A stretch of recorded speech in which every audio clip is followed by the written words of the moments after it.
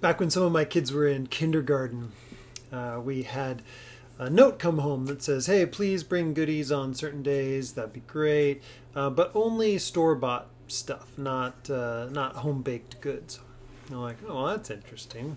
Nothing healthy, I guess, right?" But then we talked to the teacher, and they said, "Well, actually, what we would like to do is come to your house first." And just see your kitchen, basically. Do an inspection, right? But kind of see how you live before we're going to say, yeah, go for it. If you want to make food in that kitchen, that's totally fine. You can bring home-baked goods now. I guess that's important. That's fine. But it was one of those curious moments. I know one of our brothers in our church works in extermination, right? And he can show you pictures of the restaurant kitchens you don't want to eat from. Yeah, like, oh, no thanks, I'm not going there. Or maybe we could say a bit about potlucks and you picky eaters. You know who you are. You're looking at that mystery meat casserole with the vegetable mash medley, and you're wondering, I don't know if I really want to partake, right? For one of the picky eaters in my home, Ella, my dear girl, we had to develop a phrase for her, so she didn't just turn up her nose and say, "Gross, I don't want that." Something that sounded a bit more polite, although it doesn't really. These are not my favorite. No thank you helping, that sort of thing. Well, I'd like to expand the picky eater title to our preferences about whom we eat with as well. So I'm picky about who I eat with as well as what I eat. These people are not my favorites. Not my favorite people to hang out with. Maybe it's because I don't want to be seen with them. They're not my style. They're going to mess it up. Or I don't like the way they eat, or I just like to eat alone, or I like very few people at all, right? Well, Peter, one of the core Jesus followers, had hung out with Jewish people all his life because that was the only way you knew as a Jewish person you could stay clean and pure. Well, that was very important according to the cultural rules set up in the Bible, the Hebrew Bible, the Torah. But then Jesus started to show his disciples that he was changing the rules. And it started out not simply, but within the Jewish people themselves. Everybody knew that you couldn't touch an unclean thing. If you did touch an unclean thing, you would become unclean yourself. And then you'd have to go through rituals. So a good Jew wouldn't touch it, or if she did, she would go through purification rituals to present herself right before God. You don't touch dead things or unclean things because your God is pure and whole and full of life. And so you don't bring things of death into the presence of God. But then Jesus would touch people with unclean spirits, they're called, sick people, dead people. And what would come of that? Did Jesus become impure and unclean? No, actually what happened was freedom and healing and life flowing out of him. So purity and wholeness, or holiness as we call it too, would pour out of Jesus because he was the source of it all. So the question is coming up, would that be the way it worked with the followers who were filled with the Spirit, who would go out? Yeah, the disciples, now called the apostles, the sent ones, were casting out demons, healing people. We've been reading stories, even raising the dead. And so the power of God is on display through them to the people of Israel, just like Jesus did. But it wasn't so easy to see how that transition from bringing the Jewish people back to true life, seeing the people of Israel like a valley of dry bones being put back together and seeing a new Israel come out of this. That was one thing, but the transition from that to now pouring out life and love to the rest of the world, how is that going to happen? These are idol-worshiping, pig-eating pagans, right? They don't keep kosher, and They're doing all sorts of other practices that we wouldn't trust. And there was a lot of distrust back in the time of the apostles, of Jesus. A lot of distrust and suspicion going both ways. Lots of prejudice. The Jews would tell stories of awful things that were going on in the homes of the Gentiles. And some of those may have been based on reality. But, the Gentiles become them and other, and then the Jews become them and other. And so there's just not a lot of trust. Tom Wright, a historian, notes that one of the reasons the Jews gave for not going into Gentile houses and eating with them is that their houses were polluted. And this is pretty sad, but because the Gentiles forced their women folk to have abortions and then put the dead fetuses down the drains or under the floorboards. I mean, their houses symbolize death, right? Wright goes on to say, in the same sort of way, some Gentiles were taught that Jews were stuck up, unsociable people because they wouldn't eat pork. Pork was the cheapest meat of the day. And because they insisted having a day off of work each week. And because they wouldn't join in with the normal social activities, like parties, which went in on around the pagan temples, and the great games that celebrated the gods or sometimes the emperors, right? Let's go to the games. Let's go to the Colosseums. Let's go see the gladiators. No, we're not going to do that.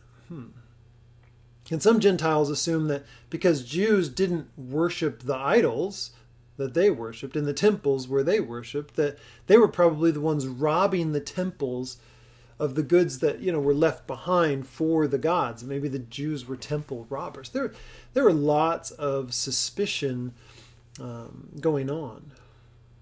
These were the extreme ends of the spectrum, with lots of people that were willing to live alongside one another and live well.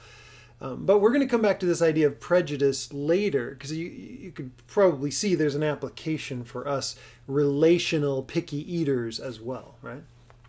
So we got Peter, a good, faithful, covenant-keeping, eighth-day circumcising, festival-keeping, kosher-eating, spirit-filled, Yahweh-loving, Jesus follower, and he's being redirected toward love of neighbor in that very expansive sense, to include these others, the Gentiles, the way Jesus did. And so in the same story, we'll see that they become family. Whoa, not just other, but family. And we can applaud Peter for holding on to traditions that marked out his people as the preserved remnant, the people of God, for the purposes of God to bless all nations. We can applaud that, but there's something else going on.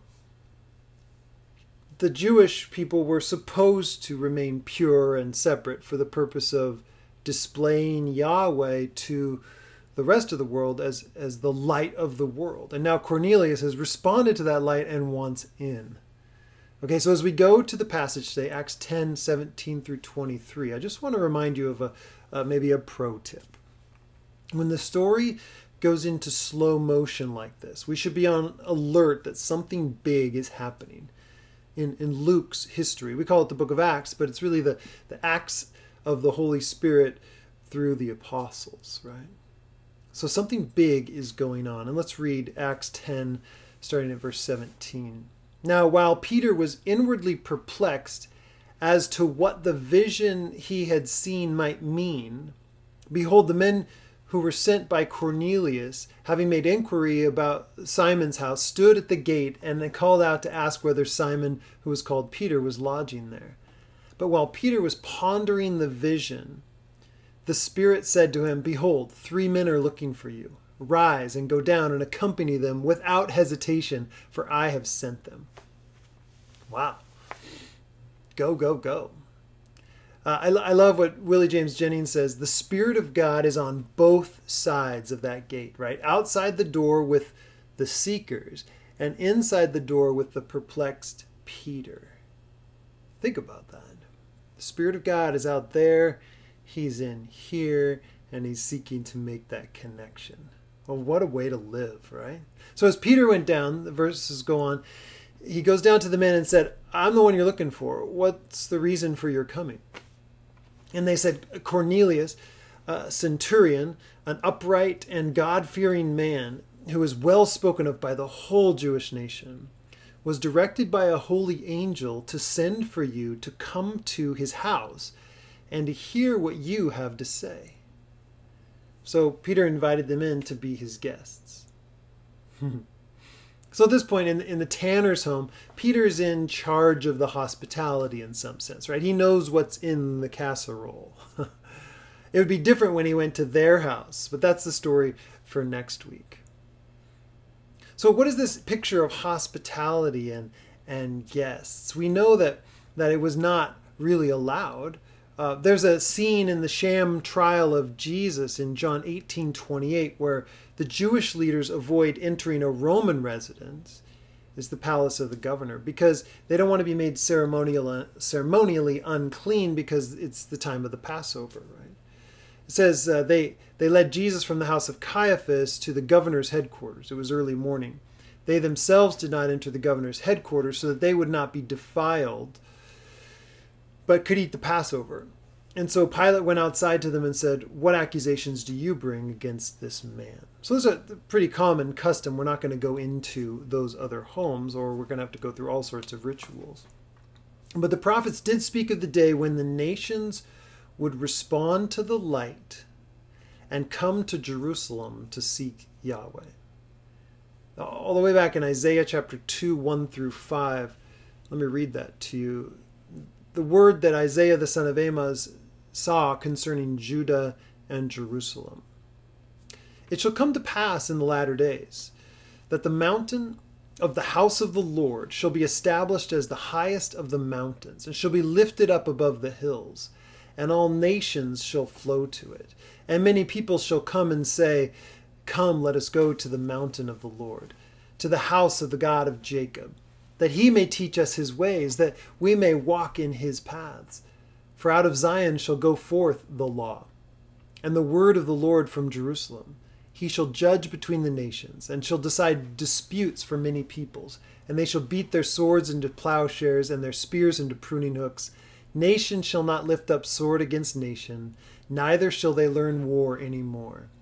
O house of Jacob, come, let us walk in the light of the Lord."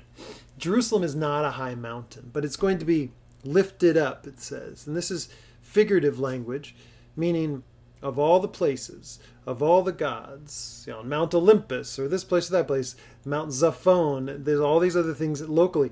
It's going to be the biggest mountain. It's going to be lifted up, and all will stream to it, up the mountain. So just in case you were wondering if this issue of picky eaters was resolved in this chapter, all the nations are coming, so, well, that's wonderful. No, it's not. In fact, it's one of the main themes of the New Testament letters. The entire book of Romans, considered a beautiful treatise on theology, was actually written for a singular point. If you look to the end, you skip to well, then what are we supposed to do about this? The big reveal at the end of the book of Romans is all about eat meals together. Don't judge one another. Extend hospitality to one another. You're one family now, and you need to dwell in unity. In fact, your dwelling in unity is going to show the empire what true kingdom living is like. Pretty awesome. So verses 23 back in Acts chapter 10, verse 23 through 29, Peter on the next day rose and went away with them, and some of the brothers from Joppa accompanied him. And on the following day they entered Caesarea. Cornelius was expecting them, and he had called together his relatives and close friends. And when Peter entered, Cornelius met him and fell down at his feet and worshipped him. But Peter lifted him up and said, "Stand up! I too am a man. This is not okay." Think about that. The Romans considered themselves the rulers of the world. You don't have to go far in Roman histories or poetry to remember that Romans took pride that they had conquered the world, that Rome was the greatest of all cities and a light of the world, a citadel for all nations, that they were chosen by the gods to achieve these aims.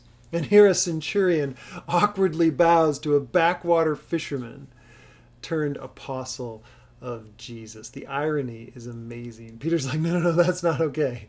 That's not okay. But just the stumbling awkwardness of Cornelius is beautiful, isn't it? So It goes on. As he talked with him, he went in and found many persons gathered. And he said to them, okay, you yourselves know how unlawful it is for a Jew to associate with or visit anyone of another nation. But God has shown me that I should not call any person common or unclean. So when I was sent for, I came without objection. So I ask then why you sent for me. His entrance into the household isn't exactly what we would consider heartwarming, would we? He sounds kind of like a picky eater at a potluck. Oh, that's not my favorite, but I guess, hey guys, I'm not supposed to be here with people like you, unclean, dirty people, but God told me to make an exception. So this doesn't go on my record, it goes on his. Very interesting. So Cornelius says, in verse 30 through 33, 4 days ago, about this hour, I was praying in my house at the 9th hour, and behold, a man stood before me in bright clothing and said, Cornelius, your prayer has been heard, and your alms have been remembered before God. Send therefore to Joppa and ask for Simon, who is called Peter. He is lodging in the house of Simon, a tanner by the sea. So I sent for you at once, and you've been kind enough to come. Now, therefore, we are all here in the presence of God to hear all that you've been commanded by the Lord. Right. So, like I said, we're not going to hear all that Peter has to say, but we see this big shift opening up. Peter's world is opening up wider and wider so that Cornelius and his family could enter into the world of Israel, the true Israel, which now includes the nations, completed in Messiah Jesus. So as your pastor, I've got some pesky pastor questions for you. The first one is this: is your world wide open for others to enter in? Is your world wide open for other people to enter in? If not, ask the Spirit to do that work. I know He will. See, in Jesus, history has shifted. The law, the teaching, the Torah has been filled up to the full, and now it's pouring over by the power of the Spirit into other nations, other neighborhoods, right? God is giving a new heart and a new power to create a new people, the people of God. The ancient promises are now coming true as people gather around to hear the news about what God has done in and through the person of Jesus as royal Messiah, the King. So as Peter, you're thinking, what would he naturally assume? Okay, well, maybe this is true. This makes sense. The door is wide open for these Gentiles to come in and become proper Jews, right? They've come to the mountain of God that Isaiah talked about to give up, right, their ethnic past and embrace Judaism in its totality. That makes sense, right? That means circumcision, proper festivals, the Sabbath, the food laws, right? I guess like it's always been for the Jewish people, the door is open for everyone to become Jews. And maybe that's what Jesus is saying, that they become Jews, adopt that culture, and then follow Jesus. I wonder if that's what's going through his mind. Certainly, they have to give up idol worship. That makes total sense because the one true God does not brook idolatry. He doesn't put up with other gods being worshipped. But something clearly has shifted. And I think it must have felt like an earthquake for Peter.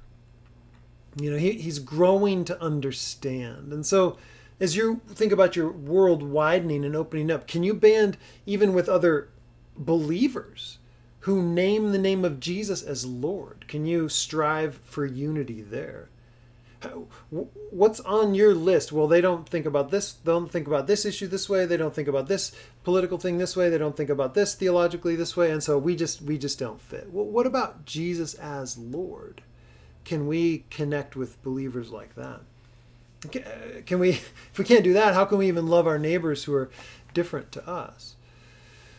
So here's one consistent way to go with my pesky question, to step into this mindset and pathway of Jesus. I believe that God has in our congregation someone who needs to step up, or a few people, or a group that needs to step up into this role that we have. On the first Tuesday of the month, each month, our church serves a community meal for everyone in Issaquah in need of food or connection. Sometimes that's homeless people, sometimes that's seniors, sometimes it's other people that just want to make some connections. Reach out to me. I would like to talk to you about building a ministry team that can have this mind-opening, life-opening pathway towards serving people who are other. Yeah. Okay, here's another pesky pastor question. Is your vision of Jesus, of the worship of Jesus, monocultural? Well, yeah, I mean, if they want to come worship Jesus, they got to just come and do it, but they got to do it just like us. See, in this situation we're looking at, being Jewish doesn't necessarily become less important for the Jews, but the Jewish culture is not a necessary pathway to salvation. And even now, you see a pretty wide spectrum. You've maybe felt this. Have you noticed on one side the non-Jews, the Gentiles, have said, well, thanks, Jewish people, we'll take Jesus from here, and we kind of divorce Jesus from his cultural heritage. That's one side of the spectrum. On the other side, we have non-Jews, Gentiles, trying to keep the rules of Jews to fully embrace the culture. I have friends like that as well, where they want to go the whole other way. And it's really interesting. And I want you to think about this. Here's a principle that you could probably settle in on. Christianity isn't the expression of one culture, but the sharing in the culture transforming story. Okay, it's not the expression of one culture, but the sharing in the one culture transforming story. So wherever you go with the message of Jesus, it's going to spring up with a new beauty. Okay, so here's another pesky pastor question. Is it your idea that worship happens only in one location? Sunday morning, at the church building. What would worshiping Jesus look like in this culture and that culture, this neighborhood and that neighborhood, this workplace and that workplace? Surely following Jesus doesn't look like just one thing anymore. It has just a singular focus, Jesus as Lord, but it doesn't look the same everywhere we go. And so I think for us as a church, an ongoing project for each of us will be to consider how we can embrace this transformational story in the places where we live, work, learn, and play. Another question, is your posture like those of Cornelius' household toward ready obedience, waiting on God's word for direction? Just say it. Just say it. Or are you a picky eater as it relates to obeying the Spirit? What do you want me to do today, Spirit? Oh, no, not that. No, not that. What else? What else? Let's try something different. That's not my favorite. Are we gathered like Cornelius' staff, his other soldiers, servants, relatives, close family, friends? Are we gathered around to hear the implications of the new thing that has happened? Like, what is this new story that God wants to tell me? What are the implications of the change that's brought about by the victory of God as God has become king in the person of Jesus? Are we gathered around like that? Are you excitedly anticipating what God will do as he brings his kingdom? Another question, do you believe that the Spirit works like this today to draw people in? As I close, I just want to finish with a story that I'll read from Nick Ripken in the book Insanity of God. I'm just going to read from chapter 30. And it'll be a little different, but I want to close with this. Nick has been interviewing persecuted believers all over the world to try to get a sense of how to help a church flourish in Somaliland, Somalia, in the Horn of Africa, where his ministry had begun. He says, with the counsel of our persecution task force team, and based on research, Ruth, his wife, and I developed a target list of 45 countries where we thought we would find significant oppression of believers. By the time we'd finished putting together an itinerary for my first 2 trips that summer and early fall of 1998, we had sketched out what seemed like a logical plan for covering the rest of the world. After trips to Russia, Eastern Europe, and China, the plan was to travel to Southeast Asia, then to the Indian subcontinent and its neighboring countries, and then to Central Asia, and finally to return to where it all started for us in the places dominated by Islam, the Persian Gulf, the Middle East, the Horn, and across northern Africa. When conditions were right and contacts fell into place for me to schedule one last stop on my trip home from China, I took the opportunity to spend a few days in a very large, very strict Islamic nation. Our original plan would bring us to Muslim countries the following year, but this opportunity presented itself, and we saw that as an open door.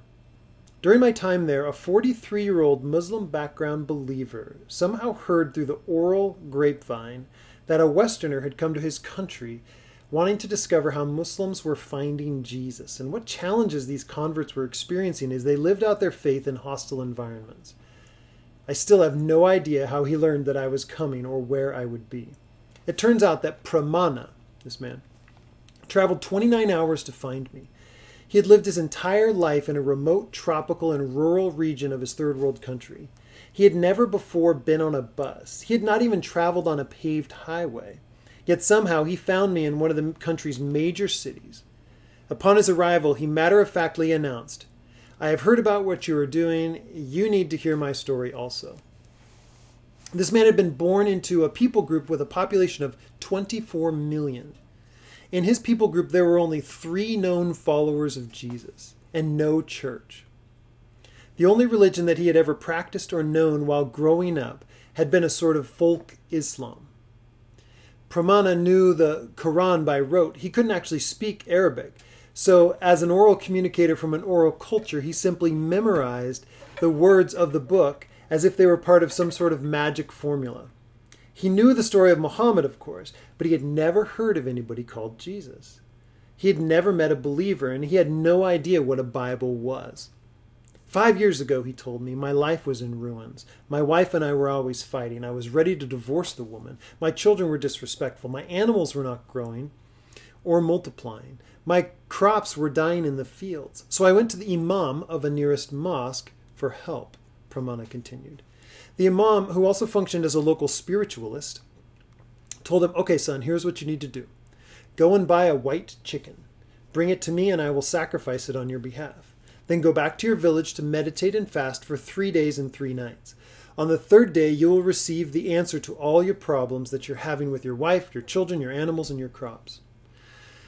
Pramana did exactly as he was told. He went back to his village. He meditated, he fasted, and he waited. Then, as he explained it, I'll never forget on that 3rd night, a voice without a body came to me. After midnight, the voice said, "Find Jesus, find the gospel." This Muslim man had no clue what that even meant. He didn't know if Jesus might be a fruit or a rock or a tree. Pramana told me that the voice without a body also said, "Get out of bed, go over the mountain, walk down the coast to blank," he leaves it out, a city where he had never been. "When you get to that city at daybreak, you'll see 2 men. When you see those men, ask them where blank street is. They will show you the way. Walk up and down that street and look for this number.